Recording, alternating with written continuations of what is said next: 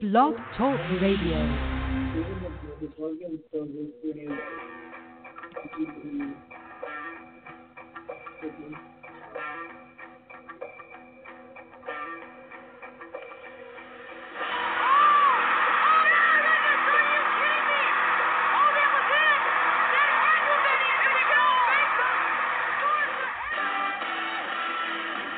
Must score here, or USA wins. Saved by Vetter, and Team USA will make it 3 in a row against their arch rivals from Canada. Here is Moore firing the three. Oh my goodness, she does it again. Here's the pitch from Hager. There's a fly ball, and you can forget about that one, as that one is out of the park.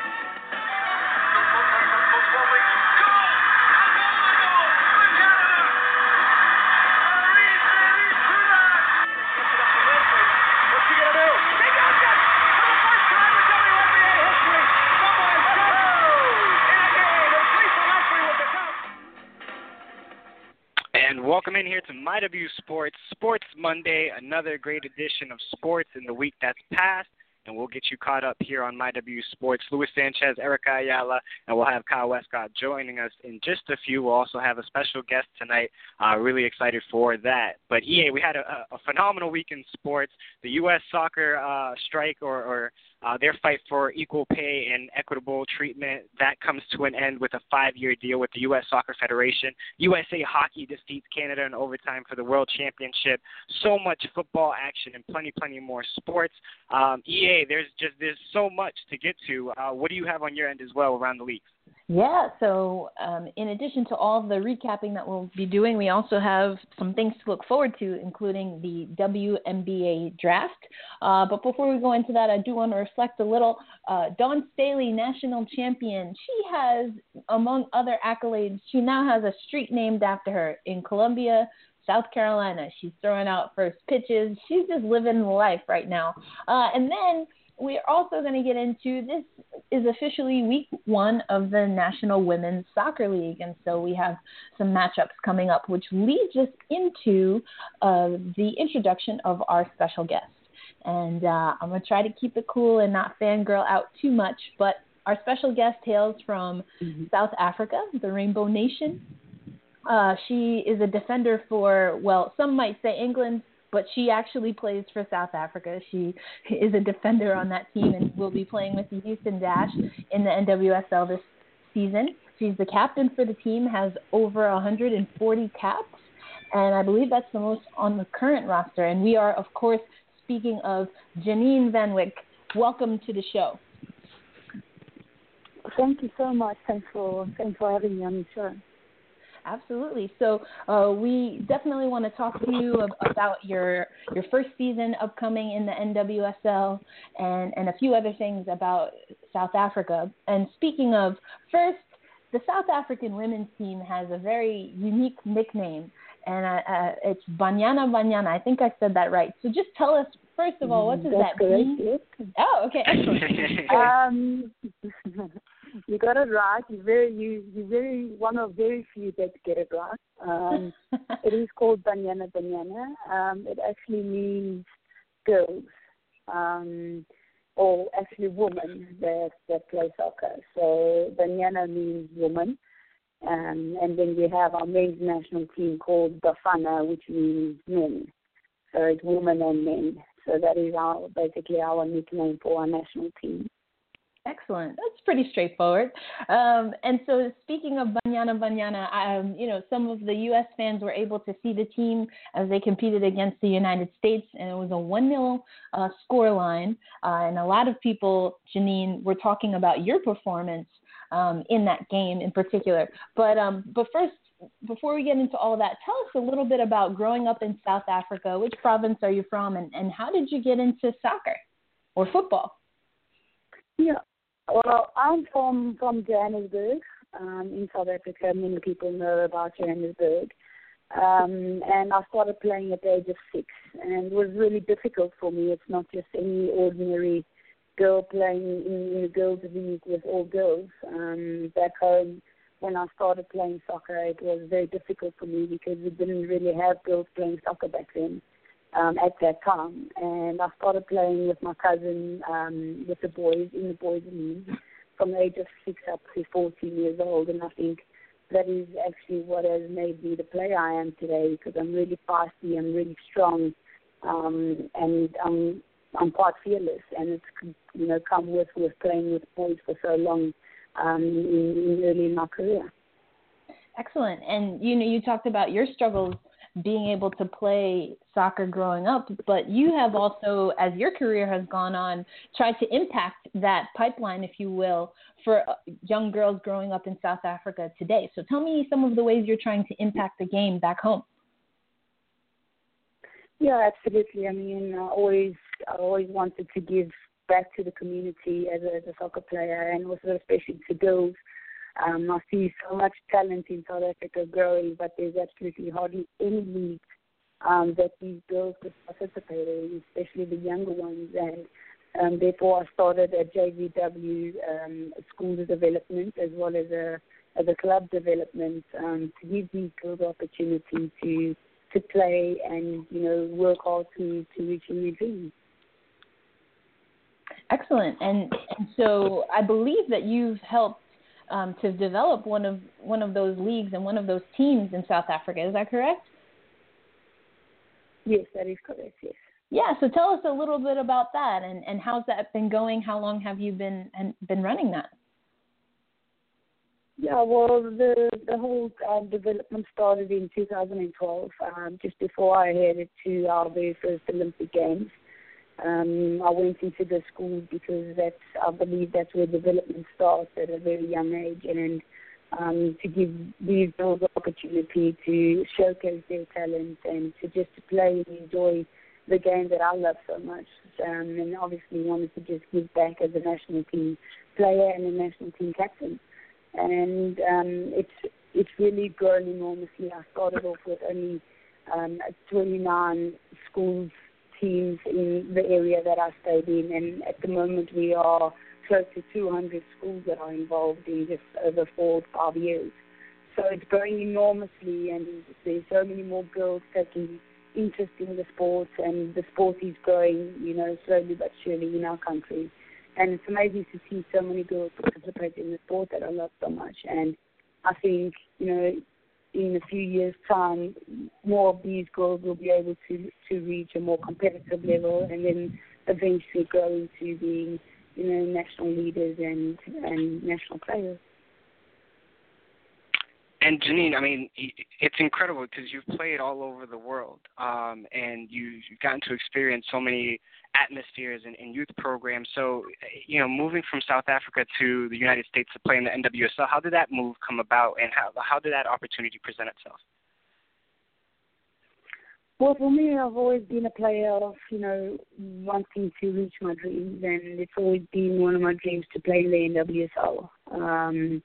I came over when I was 14 years old to visit my uncle in Tampa, Florida, and I obviously, saw so many girls playing college football, and it was very fascinating for me to see so many girls play and participate in the sport.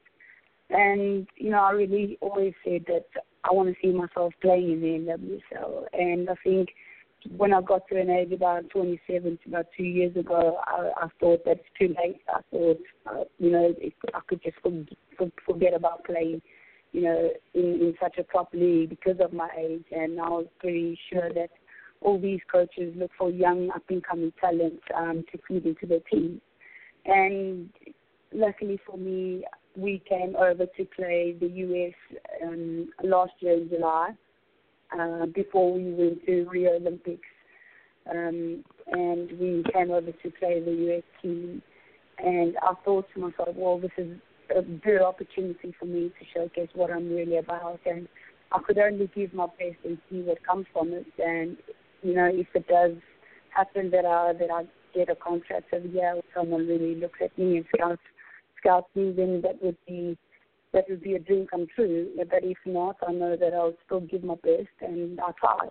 And not long after that, I got a call from Randy, our coach at Houston Dash, and he was really interested in me. And, that was me. I couldn't believe it. I was so excited.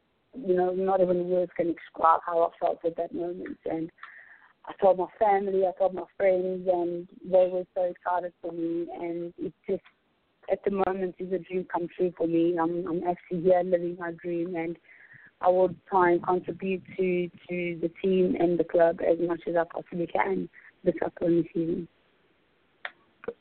That's incredible. And I mean, when you talk about the international talent that's come to the NWSL, what's your experience been like? Is there like a sort of excitement coming around to the start of the season on Saturday? Because there's so many players that you know and have been able to play against and play with. Yeah, I know there's been a couple of players that I've watched over the years, especially my own teammates at Houston Dash. I've been following Houston Dash without even thinking that I would come to this team. It was just a team that I followed, and it's really strange that I followed them, but I actually never thought that I would play for them.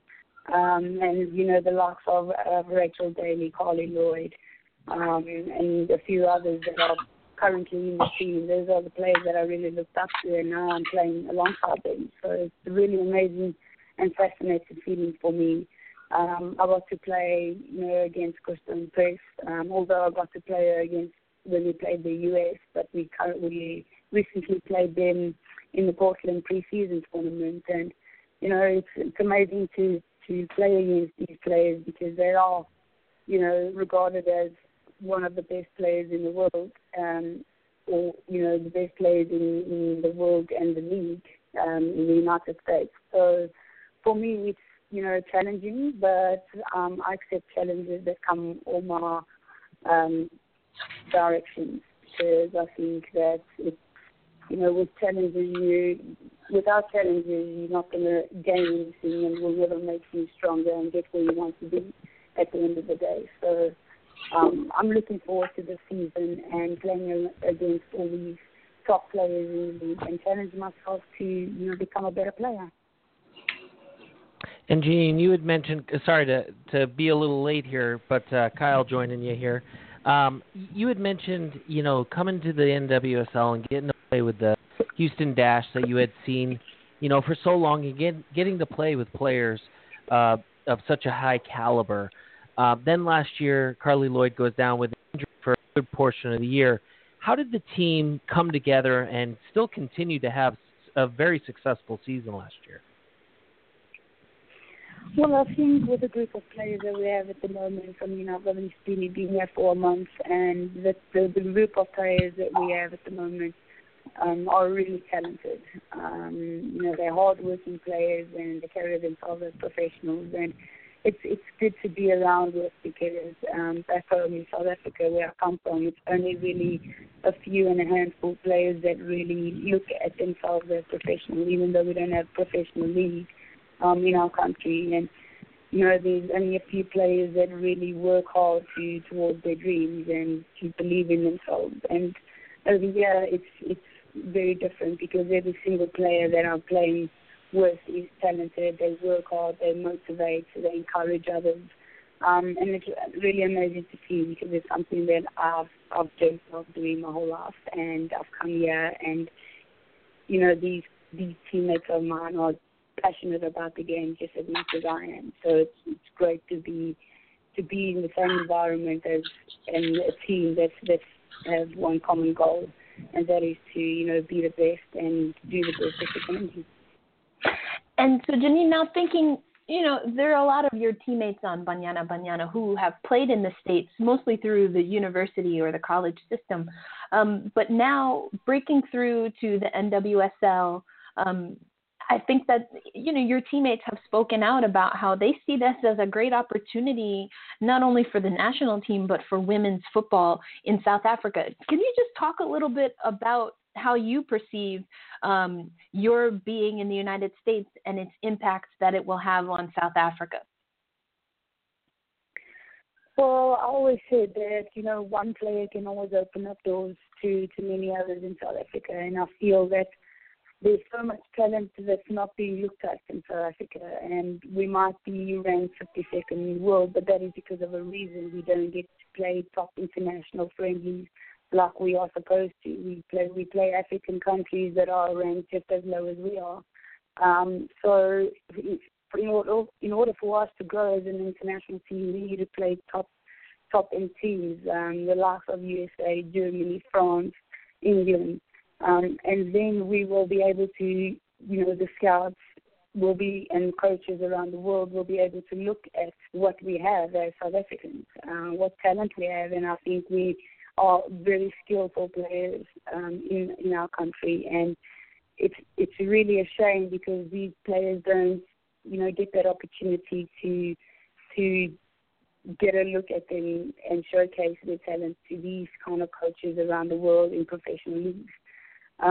So for me being here, it's not that it's pressure on me, but I know that if I do well in this league and, stand out, I will be able to open up doors to many other of my fellow South African teammates that deserve to be here as well. And I've been around here for a month or so, and not saying that these players aren't good here in the NWSL, but there's players in South Africa at the moment, 18-year-old, 20-year-old, that I've seen so much better talent than what we have at the moment in this league. And I've done some research, obviously, on the NWSL and some of the players that I'll be playing against and the teams that I'll be playing against. And I just feel that some of my teammates in South Africa, if they are being looked at properly in a proper manner, they could definitely fit into one of these top end teams, top professional teams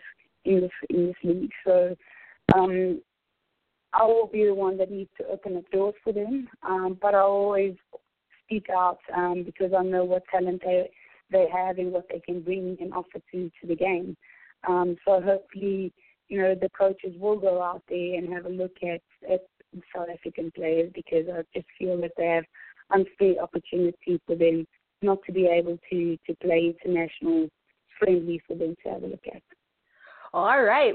It sounds like, there's a good amount of talent coming out of South Africa, and you're talking what it sounds like, Janine, about exposure and opportunity. And so we kicked off the show by briefly highlighting two of the national teams here in the United States who have waged disputes with our federations here in the United States, and that's women's hockey and women's soccer. But as I recall, especially under the last coach, Vera, South Africa has also gone back and forth with the federation when it comes to opportunity for girls and women in football. So can you talk to us a little bit about what have the most recent conversations in women's football really? So if that's the Ireland team, the United States team, Colombia, and South Africa, how has that inspired you personally and or your team to continue to really, as you said, use your voice and use your talent to showcase the team, but also to get the support that you need from your federation? Yes, no, definitely. One thing I need to say is that our federation have been supporting us. I mean, throughout the years, women's football in our country has grown, and they have tried to put leagues in place for us, and they are currently working to get a professional league for us, for these kind of players such as ourselves to get paid, because at the moment we don't get paid for any league that we play in, and no team in our country, club team, gets paid, which is a shame because there's so many girls with so much talent, and all they can do is play football soccer for the love and passion of it. You can't really make a career out of it. So it's really inspiring for us to see that the likes of US and Ireland and everyone stand together and speak up and voice out of their opportunities, and the federation that needs to back them, because we feel that we do the exact same thing as the men do, but we don't get exposed as much as they do. We don't get paid as much as they do. We pay it at all, for that matter. And yes, South Africa hasn't done that. We haven't really, spoken about, fighting our association, because we can see that it's slowly progressing into the right direction. There has been, promises made to us that we will have professional leagues and things will fall into place. It's just a matter of time. So hopefully it will happen in the next year or two for us, perhaps even sooner. That will be great. But if not, then obviously us as women will stand together and fight it just like all the other countries have been doing.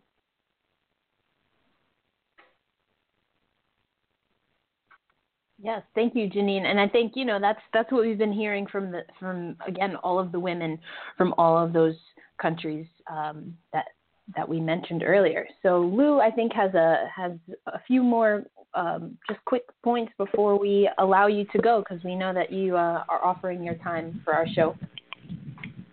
Yeah, Janine, I just wanted to thank you so much for your time. We know your first game's coming up this weekend.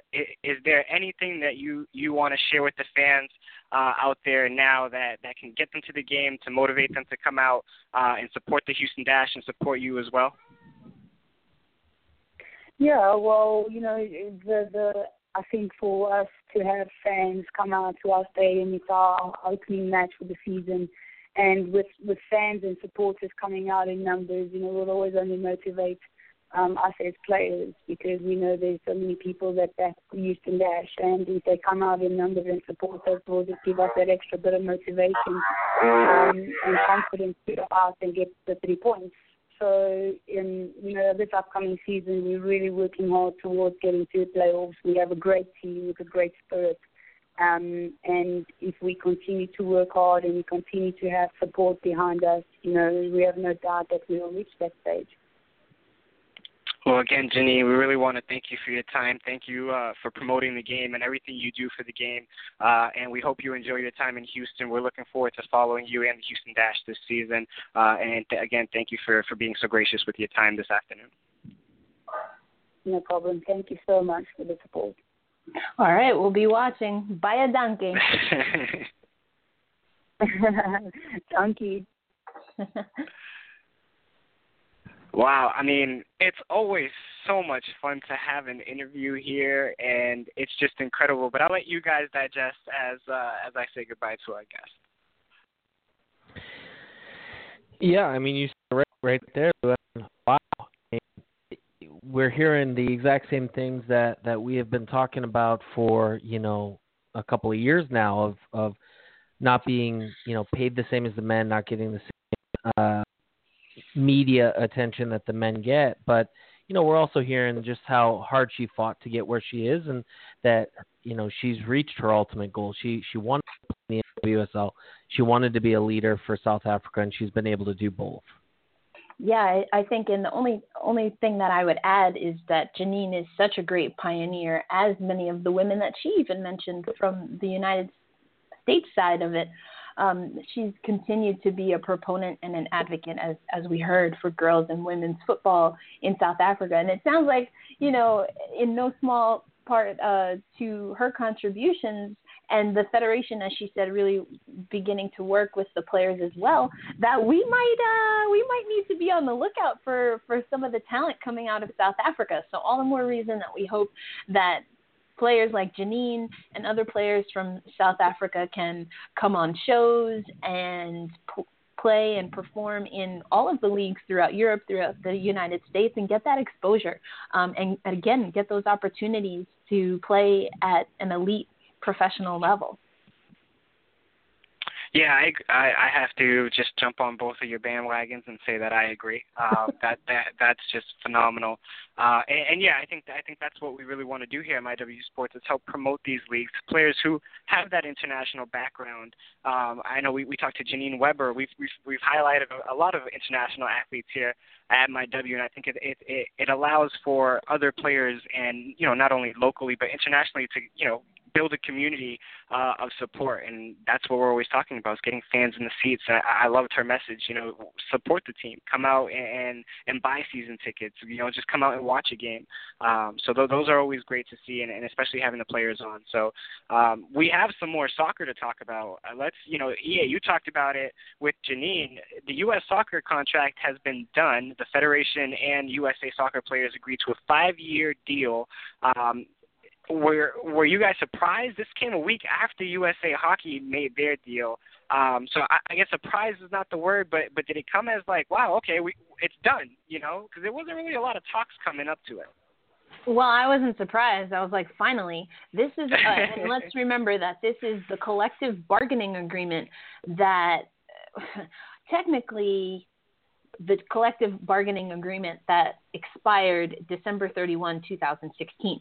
But we have to remember prior to that, they had been working really under kind of a memorandum of understanding, kind of like an outline, because a proper CBA, collective bargaining agreement, such as the one we see now, was never put in place.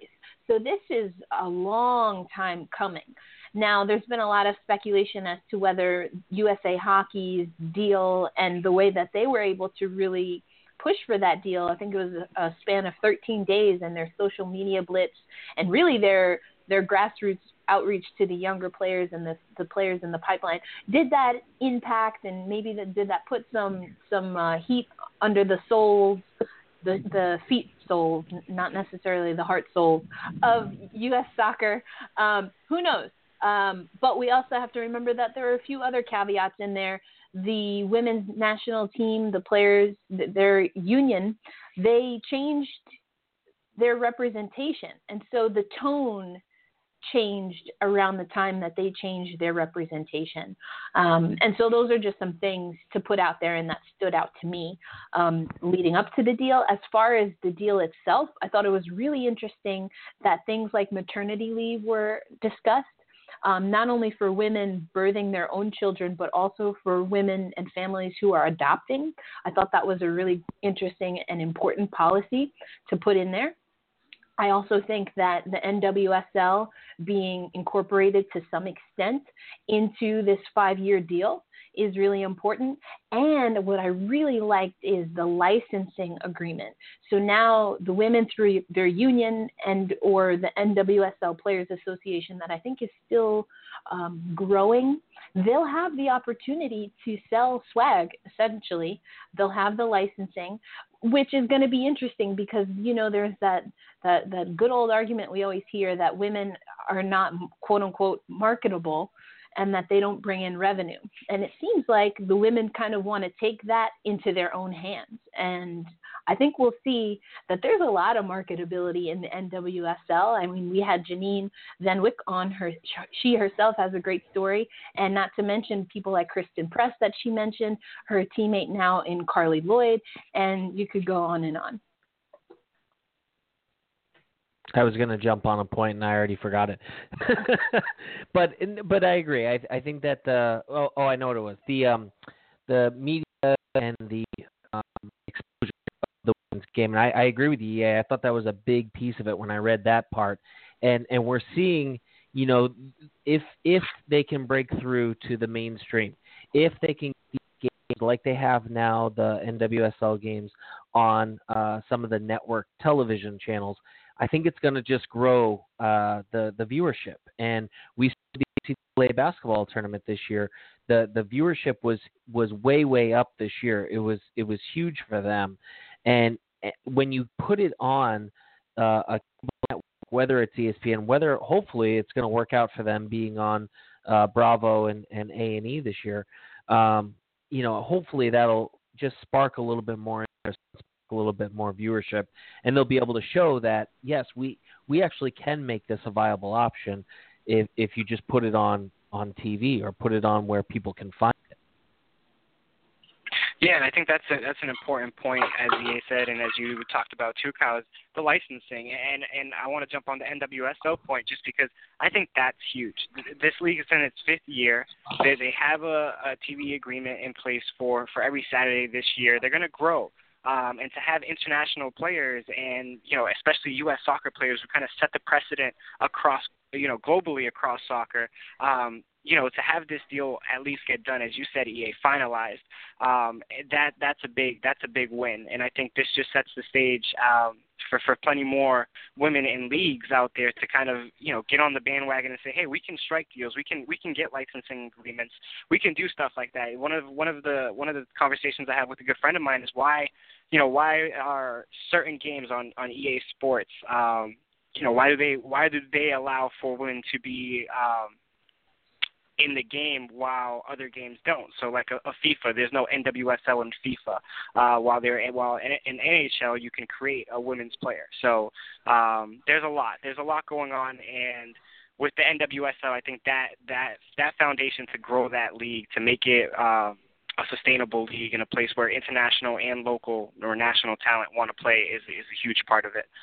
USA was actually in action this weekend. This week they played Russia twice, defeating Russia 4-0 and then 5-1. EA, this team is fun to watch, but I'm also scared sometimes to watch them, if that makes sense. And I think that just goes back to the conversations that we've been having, that this is still a growing team. They haven't played together very much with the formations that we're seeing.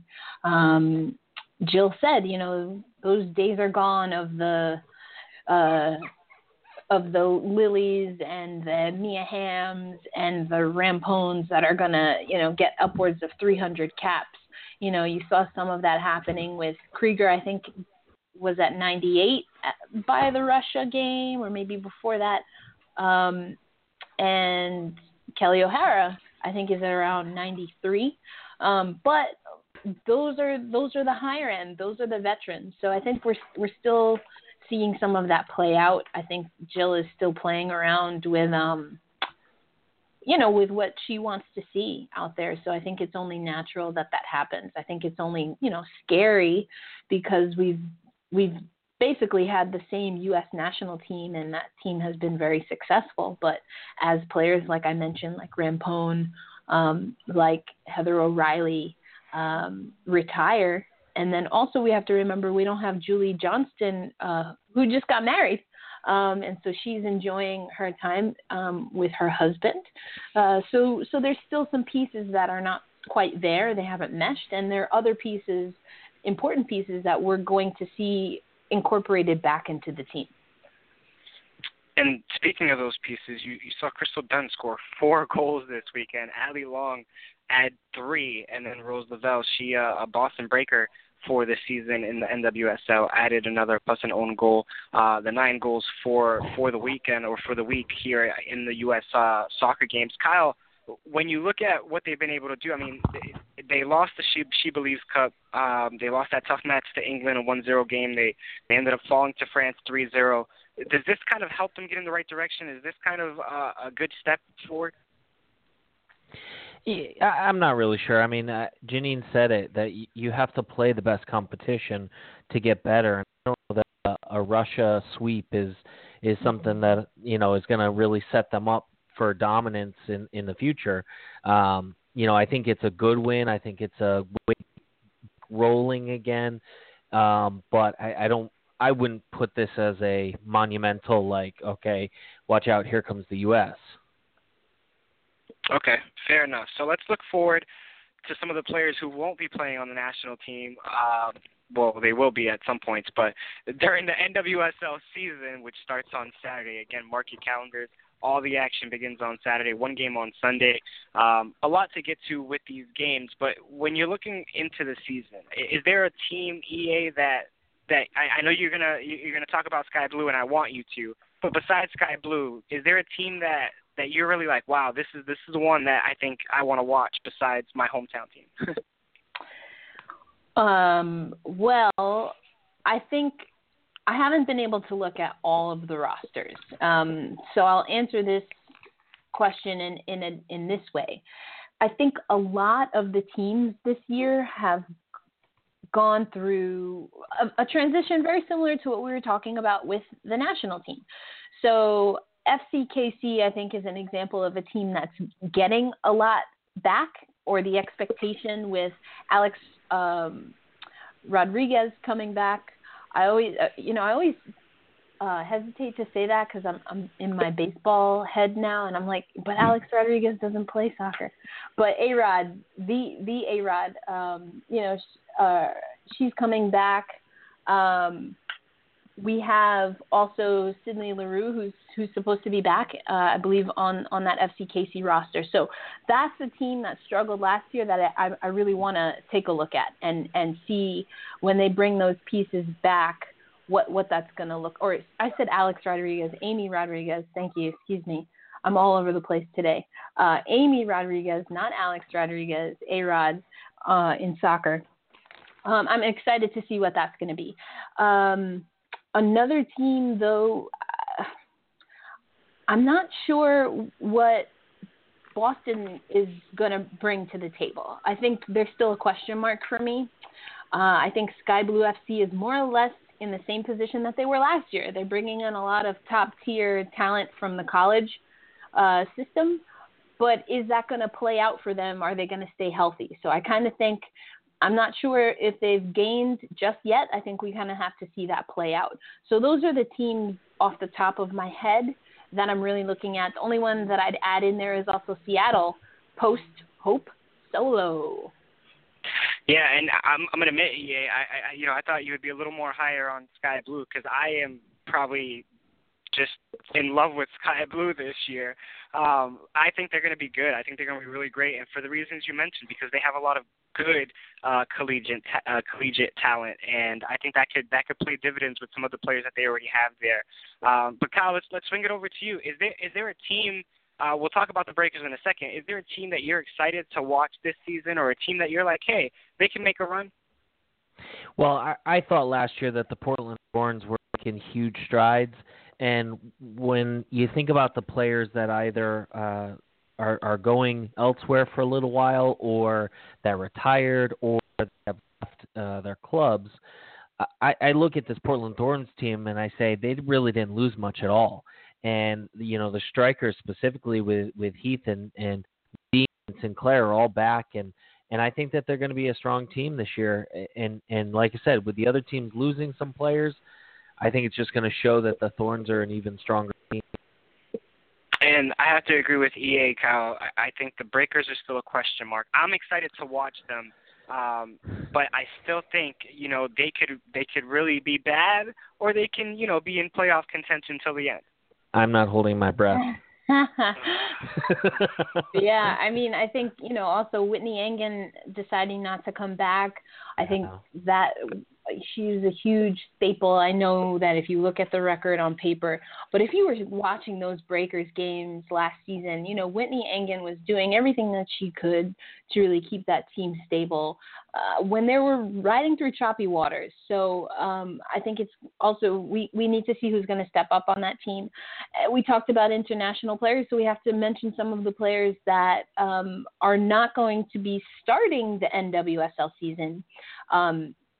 Or I should say, they hopefully will come back in the middle of the NWSL season. That's Carly Lloyd, we mentioned, who will be with the Houston Dash, as far as we know. Alex Morgan, also for the Orlando Pride. She's in Lyon. Now, I don't think that Crystal Dunn has made a determination if she will play for the Washington Spirit, and I haven't looked at that. Well, she wouldn't be on the initial season roster, as she is overseas as well. But, fellas, speaking of Alex Morgan and the Orlando Pride, I hear that there might be a Brazilian coming into town. You know anything about that? Well, yeah. Sorry. Go ahead, Kyle. I did hear that, and I am very excited for that. I think that when we think about the loss of Morgan and what that's going to do to the Pride, they were getting so much hype at the end of last year, and now for them to be able to add Marta, I think is just such a huge addition. And when Morgan does come back, I'm shocked that we haven't mentioned the Pride yet in who we're watching this year. Yeah, and I think some of their draft picks, I'm going to mess up her name, but I believe it's Obugagu from, I think she was at USC earlier this year. That she was a phenomenal player. She's from London, but she's going to be playing on this. She's a forward on this roster. And as you mentioned, I think last year everybody had high hopes for the Pride because of their signings. Ali Krieger was on this team, and Ashlyn Harris was supposed to be the back, the next big thing behind Hope Solo. So I think if they can play as a team, isn't she?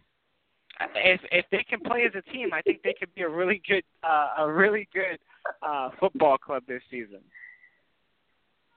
Yeah, I think they might be a question mark for me. I think they do have the potential to really one up themselves from their first season in the league. And then speaking of, this is not a new team. Well, excuse me, it is a new team, but it's not a new team, if you feel me.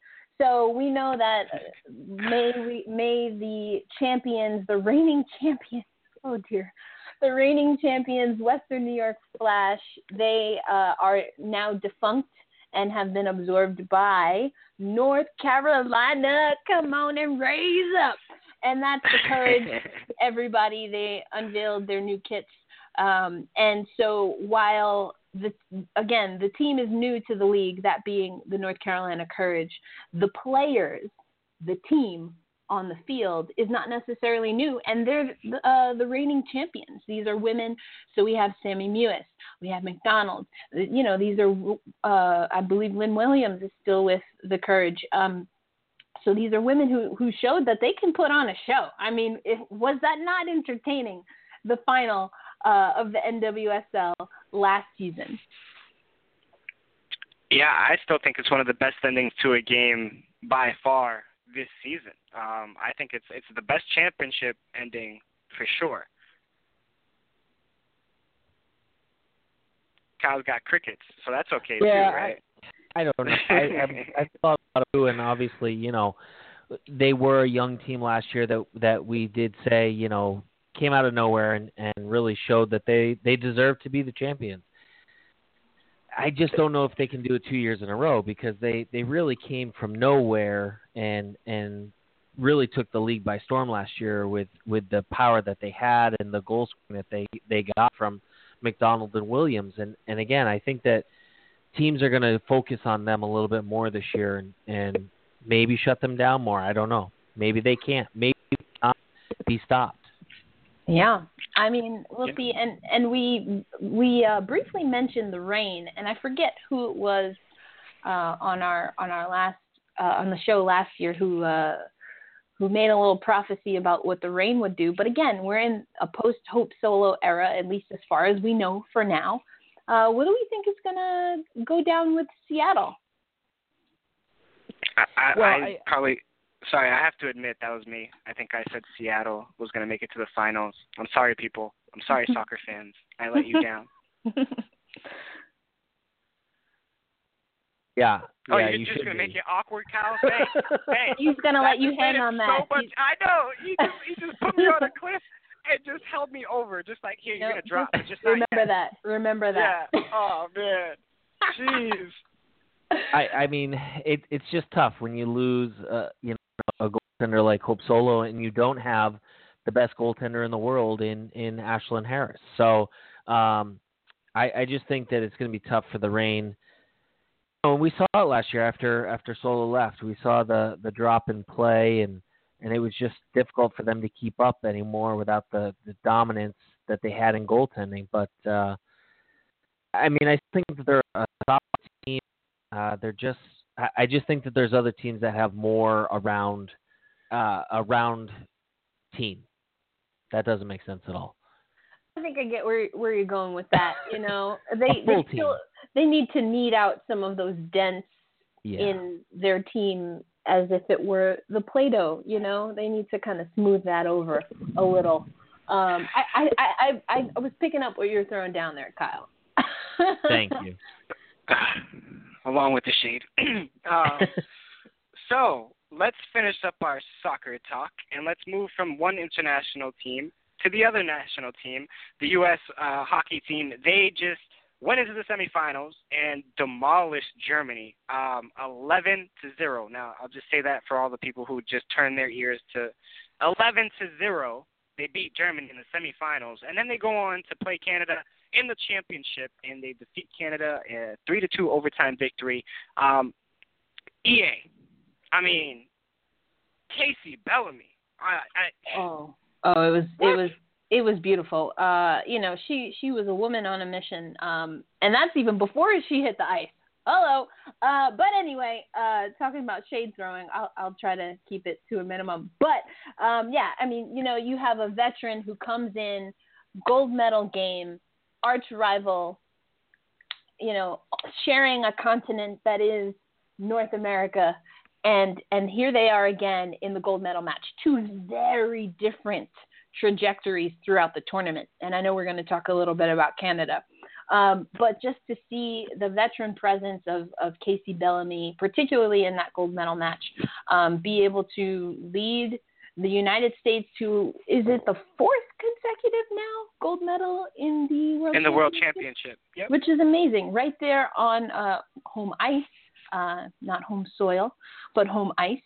And I thought it was great. And you know what I really enjoyed, whether it was that first game, and I think it was Hillary Knight, I think it was Knighter who scored that first goal in the first game, to Casey Bellamy and some of the other ladies in between that scored. I mean, I can't run through everyone in an 11-0 game, all right? But just the excitement that these women exhibited. And I think that does go back to, there was a time when they weren't sure that they were going to be on the ice. And they got the deal done. They got the job done. And 2018, I think they're running full steam ahead. Yeah, I'm excited to watch this team. My only concern is, as you kind of alluded to, EA, is what's going on with Canada. Before we get to that, Kyle, this USA national team, right before the World Championship started, they got this deal done. They held out. They told USA Hockey that this is what's going to happen, and if it's not going to happen, then nobody's going to play for USA. And that happened. They were solid on their word. Now they go on the ice and back it up with an incredible performance in the semifinals, an even better performance in the finals. You have so many players to talk about. What were your thoughts of just a specific player, this team, the goaltending? I know you're a big goalie guy. Yeah, I mean, I think this is a case of there was a lot of emotion heading into this. And they rode that emotion for this tournament. And you saw just great performances. You mentioned Casey Bellamy. I mean, Brianna Decker, time and time and again, was in the right position or made the right play to help the U.S. either score the goal or assist on the goal. And when we talk about goaltending, yeah, I mean, the goaltending was phenomenal. And if we're going to ask what's wrong with Canada, I have to ask, why do we go back to Sabados if we have players like Mashmeyer, who we are looking towards for the future, and Geneviève Lacasse sitting on the bench? Give them a shot. I think that they have been playing in the women's game all year. They have been, working at it all year. Sabados was playing in the men's league and wasn't getting a ton of action in that league. And then, you still stick with her, and I get it. She is a phenomenal goalie. I think maybe mix it up a little if I'm the coach. And go ahead, Lou. No, I was just going to swing it right over to you, EA, on your thoughts on that. Great minds. I think if you want to take that argument, I think the thing that Sabados could have done better for Hockey Canada in this tournament is if she simultaneously saved all the pucks that she saved, then whipped out a skater stick and played defense for Hockey Canada. I disagree with you on this one, Kyle. I think Sabados had a great tournament. I think that she showed why she is an elite goalie. She lost to the United States twice, but the United States was buzzing on all cylinders, and Canada wasn't. We cannot earnestly say that Canada was buzzing. I think we talked about it on another show. There are some pieces that are still being put together, some young talent coming in. But I mean, I didn't see Zabados making a lot of mistakes. That last goal by Hillary Knight, it was filthy. It was absolutely filthy, you know, and think about some of those saves that she was able. I mean, she shut down Kessel in that gold medal match at least twice, and those were blatant, like, robberies. And so, you know, I think that Zabados did what she could do. You know, you're not going to save them all, but you have to, you know, that's when as a team you have to find a way to get the offense going. And I think, you know, we're always talking about Marie-Philippe Poulin, and we didn't, you know, put the MPP out there very much this tournament. So, you know, I don't know what that's about. It's not for her lack of trying to make things happen. I think she was, you know, there were moments where she was stripping the United States, completely stealing the puck and doing what she could do, but Hensley had a great tournament. The rookies for USA had a great tournament. So I don't think you can put this on Zabados. I think there were a few other things. But I do hear what you're saying. You know, you've got Lacasse and Mashmeyer on the bench. But, you know, Mashmeyer had her shot last year, and it was the same result for Hockey Canada. So I don't know that's where I would point immediately to where the trouble was for Hockey Canada. I agree. Yeah. And I just mentioned that because Lou brought up goalkeeping. I mean, clearly when you look at this offense on the Canadian roster, it's baffling how they didn't score, how they only scored 2 goals in 2 games against the U.S. and how they weren't able to outscore Finland as well. Yeah, and you know, I want to chime in a little bit here because I think you guys are talking about everything but the issue here, and I think that's the defense. No top 10 scorers. One top 10 scorer on defense this tournament in the Women's World Championships. That's not Canada-like. That's not Hockey Canada. That they've always been defensively sound against USA and even against other teams. Finland won their first game against Canada, and that was Canada's first loss in World Championship play to any opponent besides the USA. So that's saying something. That these other teams are growing, but also Canada, there's something wrong there. Because if they can compete with the USA in 1-goal or 2-goal games, and then lose, you know, what most people would say is a pretty shocking game to Finland, you know, that's saying something. So I think it's about the defense here. Kyle, I think we talked about it last show. There's a lot of youth on this defense. And again, I don't want to take anything away from Finland. I think Finland played an incredible tournament. I think they were motivated. I think they're talented. I think they've grown a lot as a program. But I just think that that's what's wrong with Canada. I think that their defense, they're missing something on defense, whether it's leadership, whether it's a true scorer. You saw Megan Keller and Callie Flanagan and other defenders for USA pushing up, you know, playing offensive, defensive roles, while with Canada, they were playing true defensive roles. So I think that's at least my take from the championships this past week. I think you hit it right on, is that they are a very young defensive core. I mean, you have players that, sure, they've been in the system, sure, they've played teams, sure, they've been around, but when you're talking about at the World Women's, you're talking about the best of the best of the best. You have players like Fortino and Fast who are, 22, 23 each? I mean, they're a young group that's going to get better, but for this tournament, I think you're right. I think the youth got to him there. When you look on the other side, you have Casey Bellamy, who's a veteran, and she showed, you know, what the experience does for you in a tournament like this. Yeah, I think those are all things that we have to discuss. I guess if you want to say perhaps the saving grace to the 2017 World Championships is that the Olympics is the opportunity to maybe, you know, get some revenge and vindicate Hockey Canada and what they're putting out there. They have some time to tinker, but not much. Also, I just noticed how bothered MPP was after this loss. It seemed like she took it extremely personal, and I don't know. I couldn't put my finger on exactly why she was so emotional. I mean, okay, yeah, you lose a gold medal game, like, I guess traumatic. But I mean, kidding aside, I don't know. I felt that this one hurt a little bit more for her. And I hope that it's not a matter of being beaten down. I mean, you got to remember, this isn't just the one that she lost. This is now, playing head to head against the U.S. Really 5 times that they've lost. So it's tough. I see where she is. Yeah, no, that's a great point, and I think I noticed that too, EA, and it was shocking a little bit. I was like, whoa, Poulen's crying. I don't think I've ever seen her cry.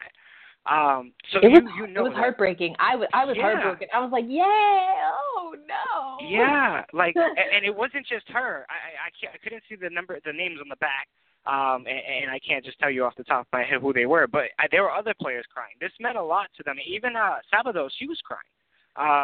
This meant a lot for Canada to try to get in the right direction for the Olympics. And as you mentioned, Kyle, this was a consecutive loss. This was another loss upon another loss in World Championship play. So I think that also plays a big role on it. And I think these two are rivals. It means a lot to all of them when they play against each other. They're friends sometimes, off the ice, but when it comes to on the ice, have at it. Yeah, I think that it's, like you said, this is a player that has won at every level and has been the best of the best at every level for so long. And I think she's just getting beaten down emotionally right now. They're not the best right now, and they haven't been for going on 4 years now.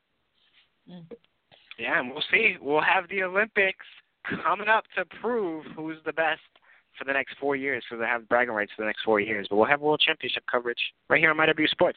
So stay tuned. Go ahead, real quick. I need to totally geek out on this, and I'm just gonna say it now because I interrupted the show. But it looks like USA Hockey or the women's national team is looking to do the equivalent of a World Cup Olympics. We know that U.S. Soccer was unable to do that. Just putting that narrative out there, it's something to watch for. Are they going to go gold in the world and then gold in the Olympics to be continued? That's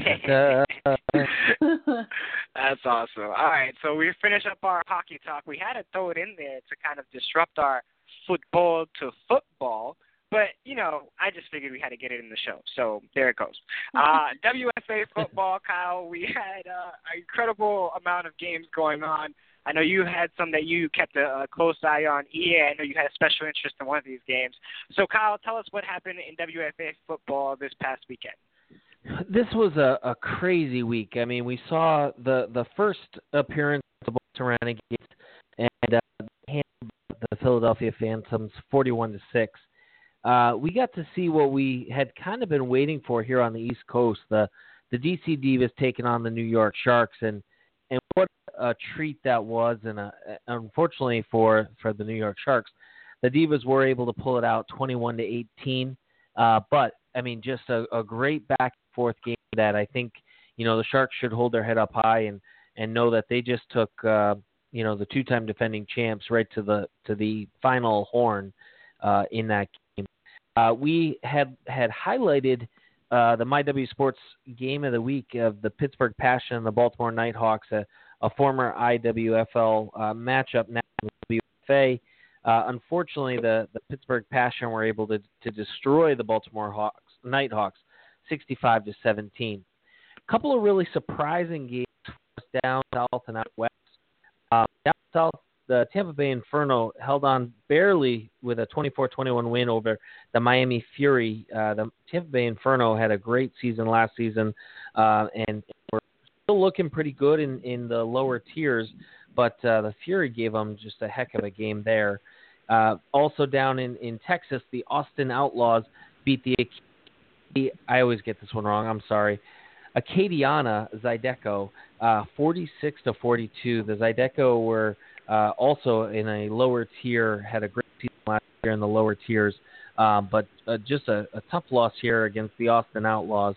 And in our last game out west, shocking one here, the Portland Shockers took the regular season undefeated, and unfortunately they lost already this year now to the Seattle Majestics. Seattle had a pretty good season last year as well, but the Shockwave were able to beat them last year, and this is a little bit of a redemption for the Majestics with a 24-21 win out west.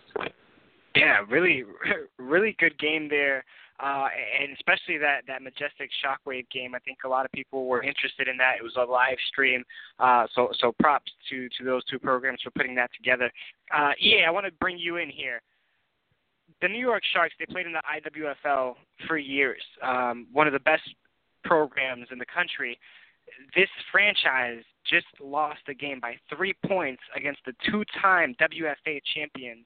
And a lot of people were saying, we saw it last year with Pittsburgh. I was really high on Pittsburgh coming over from the IWFL to the WFA, but then you saw the competition. Is this saying something about the New York Sharks? That they're going to be a team that people should watch out for early and often here in this league? I think what we're seeing is, and again, it seems like it's kind of a narrative that we're keeping consistent on the show. One is that it's early.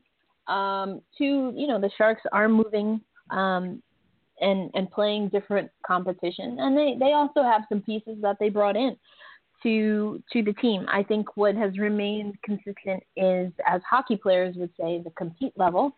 And I think that we're seeing the Sharks still want to play their style of football.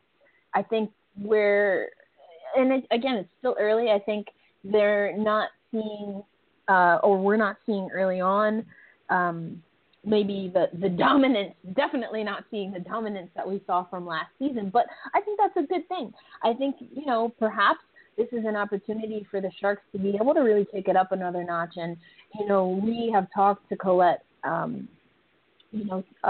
the point of exhaustion about really wanting to get the Sharks over that hump and to really see a playoff run all the way through. And I think when you, again, as Janine Van Wyck said on our show earlier, if you want to be the best, you got to play the best. I mean, that's not exactly what she said, but along those lines, that is not an accurate quote. Don't quote me on that quote.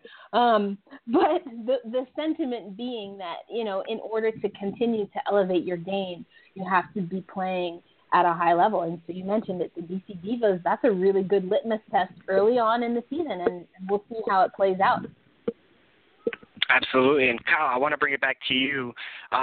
New York, I believe, is a Tier 2 team coming to the WFA this season. I think they got that wrong. Well, I think that it's just with them coming over just this year, I think it gives them the opportunity when they head into the playoffs to face, other teams that are either smaller or maybe less experienced. I don't think that that's something that if they prove themselves worthy, that it'll stay long. I think that can change year to year, but they have to make a determination on in the playoffs who's going to play who, and usually, like I said, that's based upon size of teams or the length that they've been in the league. So I don't think it's a horrible thing this year. I think it'll give them an opportunity to make a great run in the playoffs as well. Absolutely. I think New York's going to be a really interesting team to watch this season in the WFA, and a lot of great action going on this upcoming weekend, right, Kyle? Yeah, and again, we look at every week, when you have 60 plus teams, every week there's going to be great matchups. And once again, we get to see the New York Sharks again taking on the Montreal Blitz this weekend. Again, a former IWFL matchup. We'll see how the transition works now for Montreal. And I just saw that the Sharks were able to hold suit when they moved over to the WFA. I think also, again, we just saw Acadiana lose to Austin. They're going to take on the Houston Power this week, and hopefully they can bounce back from that loss. And the Minnesota Machine won their battle of the Minnesota teams this past weekend, and now they have to head out High Blaze and take them as well. The Mile High Blaze last year had a up and down season, but they're hopefully going to be a little better this year. So that should be another good matchup out west. Absolutely, a lot of great great scores great matchups to watch for this upcoming weekend. Cal, I had some action on my end too. I had the USWFL, which is getting underway this year with some more new teams. They're up to 15. And as always, the IWFL. Before I do that, Kyle, we do have power rankings for the WFA, so people go check them out, right? Go visit MyWSports and get to learn about these teams. Go pub yourself, Kyle. Come on, tell people to go view the article. Definitely. I mean, one of the big things about the WFA, the USWFL, the IWFL, there are so many teams out there, and it is tough to follow all of them. But again, if you have a team in your area, go check out a game. Check out our MyWSports weekly wrap-up of the WFA and the of the top 10. Those top 10 are based solely on my opinion, so they mean absolutely nothing. But in the same respect, it's a good barometer of the teams that we're looking at as teams in the WFA and the teams that are going out and proving week to week that they're the best. So, I mean, we're going to clearly see a big jump for the New York Sharks, even though they did lose this week. We may see the dropout of the Portland Shockwave, who we expected to have a little better season this year. So go check it out. It'll come out probably every Thursday, and let us know your thoughts on it as well. There you go. Absolutely. So go check out the WFA Power Rankings and Recaps on Thursdays with Kyle on MyWSports.com. You could also get them on social media. So I had the USWFL and the IWFL this season. 2 games to start the WFL, and we'll get you those scores right now. The Washington Prodigy defeated the West Virginia Wildfire. I love these football names, Kyle. We'll talk about that in a second. But these names are just so cool. The Washington Prodigy, the West Virginia Wildfire. So 67-0. Prodigy, IWFL team that's moved to this new league, and they've made quite the statement. And the second and only game, the final game, was the Tri-Cities Thunder 30 and the Tennessee Diamondbacks 6. So again, you can follow the USWFL scores on MyWSports on Twitter on Saturdays. Just give us a shout sometime. But Kyle, let's go to the IWFL. We had our IWFL power rankings come out last week. A lot of good teams didn't really play in the first 2 weeks. Now we have a full season slate of 5 games. We'll give you the scores. The Austin Yellow Jackets defeat the Carolina Queens 50-6. The Sacramento Sirens defeat the Nevada Storm 49-0. The North County Stars pull off a big win against the Carson Bobcats 13-6, and the Tulsa Threat defeat the San Antonio Regulators 39-20. The last game I did not mention was the Utah Falcons taking on the Phoenix Phantoms. That was defending champion Utah 57, Phoenix 0. So Kyle, there's a lot of difference in our 2 leagues. I think you have over 60-something teams. I have about 15. So a little more manageable, and I mean I was able to keep up with the Twitter handles and some of the Facebook feeds this weekend. For the most part, I think the North County Stars and Carson Bobcats, we actually had that as our MyWSports Game of the Week on the IWFL Power Rankings. This was it. Every other game was a blowout. So when you talk about Carson, who played in that championship game against Utah, North County is a team that was in the playoff hunt, but kind of lost to Carson a lot last year. Is this kind of a statement win for North County saying, hey, we're here to compete this year? Absolutely. I mean, I think the Utah Falcons are already showing that they're the dominant team here, and the question is who's going to be the team that's going to be facing them in the championship, or who's going to be able to knock them off. And I think like you said, a game like this where you can beat the Bobcats, who had a great season last season, I think it's a good direction for the North County Stars. All right, so I think so too. I think this is a big win for them. I think Carson's still going to be a competitive team and might make that playoff push to try to take away the championship from Utah. But this is a big win for North County. We have some big games coming up this weekend as well. The biggest one I think we'll probably talk about on Wednesday, so I won't tell you specifically, but here are the 4 matchups. The Austin Yellow Jackets taking on the Houston Energy, the Sacramento Sirens, going on to Utah to play the Falcons, the Phoenix Phantoms taking on the Nevada Storm, and closing it out are the South Texas Lady Crushers taking on the San Antonio Regulators. I think I spelled it. Every time I type it out, I forget the Texas part. It's weird. So that kind of wraps up our IWSL Power Rankings on Wednesdays on MyWSports.com. All right, let's bring EA back in here. We have some WNBA news. Actually, MyWSports got some phenomenal news today. We'll be at the WNBA draft. I was going to say championship. The WNBA draft coming up on Thursday. So follow us on social media, Snapchat, Periscope, Twitter, Instagram, Facebook. We'll give you all the live coverage. But EA, the WNBA draft, last year it was a phenomenal event. This year it's in a new venue, a lot of stars that people are looking at. We talk about Elena Coates, talk about Kayla Davis, who had a great NCAA tournament. Obviously, Kelsey Plum is one of the best players to ever play the game. So what are your thoughts coming into Thursday? Well, I think with Kayla Davis and Alicia Gray coming out of South Carolina, I think most unexpectedly, at least according to Dawn Staley, she wasn't even sure they would come out. I think that's mixed up what we might see at the top. So we have San Antonio Stars, and then we have the Sky and the Wings also up there. I don't think there are many people that expect anyone but Kelsey Plum to be the first overall draft pick. And I think that's probably for good reason. You're going to get someone that can score.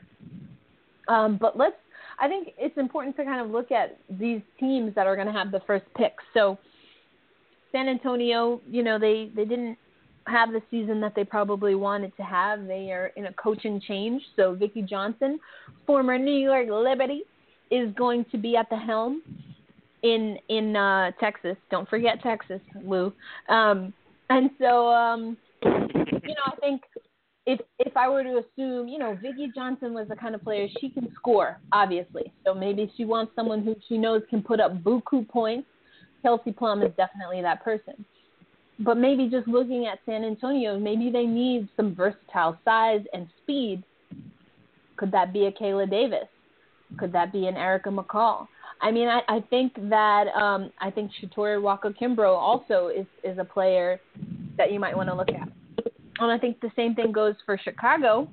Obviously, we know that EDD is no longer with Chicago. And so are they going to be looking for someone to really fill in that role that she played? Someone with size, someone that can shoot from the perimeter, someone that can make things happen down low. And then Dallas, I think, kind of was knocking on the door but never could really break through. I think we talked a lot about how they just had an up-and-down season, a little inconsistent. I think all the teams were banged up, but I think, Dallas wasn't able to recover from some of those things like other WNBA teams. So I don't know. I mean, there's a lot going in, and those are just some of my immediate thoughts. Absolutely. And Kyle, I'll swing it over to you. Dallas has 3 picks in the top 10. I mean, talk about a good opportunity to build. This is a really good draft class. What are your thoughts about this upcoming draft, and who are some players that you are saying, hey, you better take them?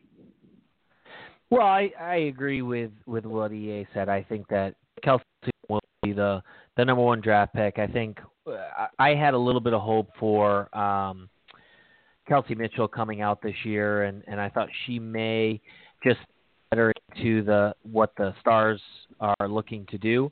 But the Stars need a guard. The Stars need scoring. They have plenty of size down low.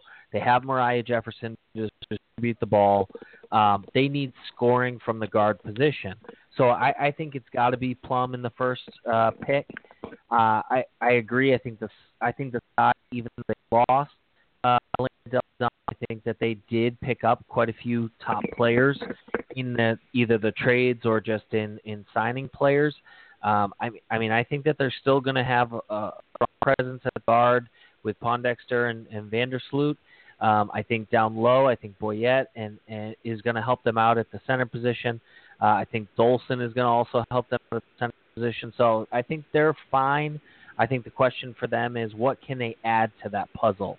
And I think maybe still I would say maybe another guard or forward, and when I think about, somebody like a Brianna Jones that could be kind of that maybe not the big person, not the Dolce, not the Boyette, but another strong forward for them, I think that might be a good pick for them.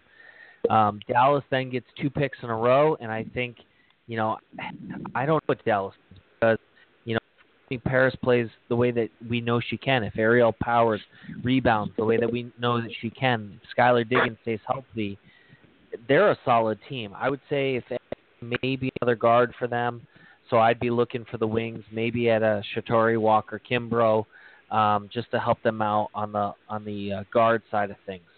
I know that they don't have a top 4 or top 5, but also the Connecticut Sun need to make some improvements. And they do have 3 picks in the first, I believe it's the first 16. So they're going to also be able to really help out their team that they got a ton of draft picks last year as well. And I think some of these players, if they slip down to the Connecticut Sun could pick up a great player as well. Yeah, I think my thing to watch out for is if San Antonio can pick up Kelsey Plum and Chantel Osahor. I think if you pick up that duo, and I know San Antonio needs guards, but like you said, they have Jefferson there. So think about Jefferson and Kelsey Plum. Add their size that they already have. And now you add another player like Chantel Osahor who has that chemistry with Kelsey Plum. I mean, come on. Just saying. That's what I'm thinking. I agree. I mean, I do think that she's a solid player, but you have to remember when she goes into the WNBA, she's just another center. There's so many good, taller and stronger centers that I think she's gonna have some adjustments to be made. Well, maybe what? Yeah, go ahead, EA. I was just going to say, I agree with Kyle on that one. I think that she was able to be dominant and relatively versatile for the position that she played for Washington, but I don't know that I think I do know, but I don't think it would behoove her to rely on that as her advantage in the WNBA. So I almost wonder if there's something that she might need to refine in her repertoire to really be able to continue to play the way we've seen her play at the NCAA level or college level. Yeah, that's a great point, and I think you're right. I think she was a power forward in college, and she'll definitely play the center role in the W. So that's a great point, and I think they were a team that's iffy on my end. I like they had so many great pieces that they've traded away over the years, and I don't know if they're really trying to get good anymore. Well, yeah, the point of the game is to win the game. So yeah. I mean, true. I don't know. I think that there are pieces there, and I think, like I said, this could be another draft class that they could pick up 3 of the top 16 players and add that to players that they got last year who are hopefully going to continue to grow and stay healthy and get better. Yep. And I think that they're going to be I think that they have the potential. You're right. I still think there's other things to need. Here's the deal. They're going to trade one of those players next year, and then probably 2 in 3 years, or one of them in 3 years. So then you're left with that one star again, like trying to fight for the team to win games. I think they were right on the cusp last year, and that was without Morgan Tuck because she got injured late in the season. That was without Anderson, she got injured in the season. And these players are just young players that are going to continue to get better. So Ogumike was injured most of the season for them last year. So, they get healthy. I think that they have some pieces to compete. And I just want to entertain what Lou was saying. I think the Connecticut Sun has had a series of unfortunate events. They have very young talent, very accomplished young talent that has been hurt. I think they need a veteran presence that will remain healthy. I mean, you have Kelly Flowers coming out of UConn, but even at UConn, Kelly was, she's that hard-working player. She's going to, put her head down and lead by example and really unify a team in that way. But sometimes you need a veteran that's going to, be a little flashy, get the crowd riled up, get her team riled up, even sometimes get the other team riled up. And I don't know that Connecticut has that. I think that could benefit them as they are a young team. They're a young team that struggled with staying healthy, and sometimes you need that veteran presence to ground you, and not only on the court, but also to help you learn the profession when it comes to recovery and being proactive and keeping your body in peak performance shape. Good Yeah, point. no, I mean, I think that I think that you're 100% correct. I mean, the oldest player that they have is only 6 years in the league. Totally agree with you, but I don't know that that's going to stay youth forever. You know what I mean? If they're young now, but they stay together and they continue to grow and get better, 4 years from now, we could be talking about a very solid team that has just gotten better and better by themselves. Yeah, I think that's what I would like to see from Connecticut, obviously being a fan. But, again, it's frustrating sometimes because they do. I mean, Kelsey Bone was so much fun to watch. And maybe I'm just bitter about that trade, but I think, I was a big fan of Alyssa Thomas when she was in college. I think they don't utilize her the right way either, but that's just me talking. All right, guys, let's finish it up with our 5 good minutes here on MyWSports. We had a couple of tournaments going on this weekend. EA, is there anything we missed on your end? I think we covered it. Just, stay tuned. As Lou mentioned, he'll be at the WNBA draft, and we've got lots of NWSL action.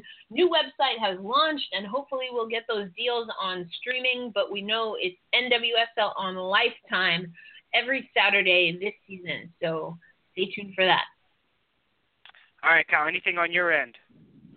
I just NCAA softball, a lot of action going on. If you have the opportunity to check out either the Big Ten channel or the SEC channel, there's some great softball going on right now, and we've seen Oregon, who held the top spot, fall down to number 5.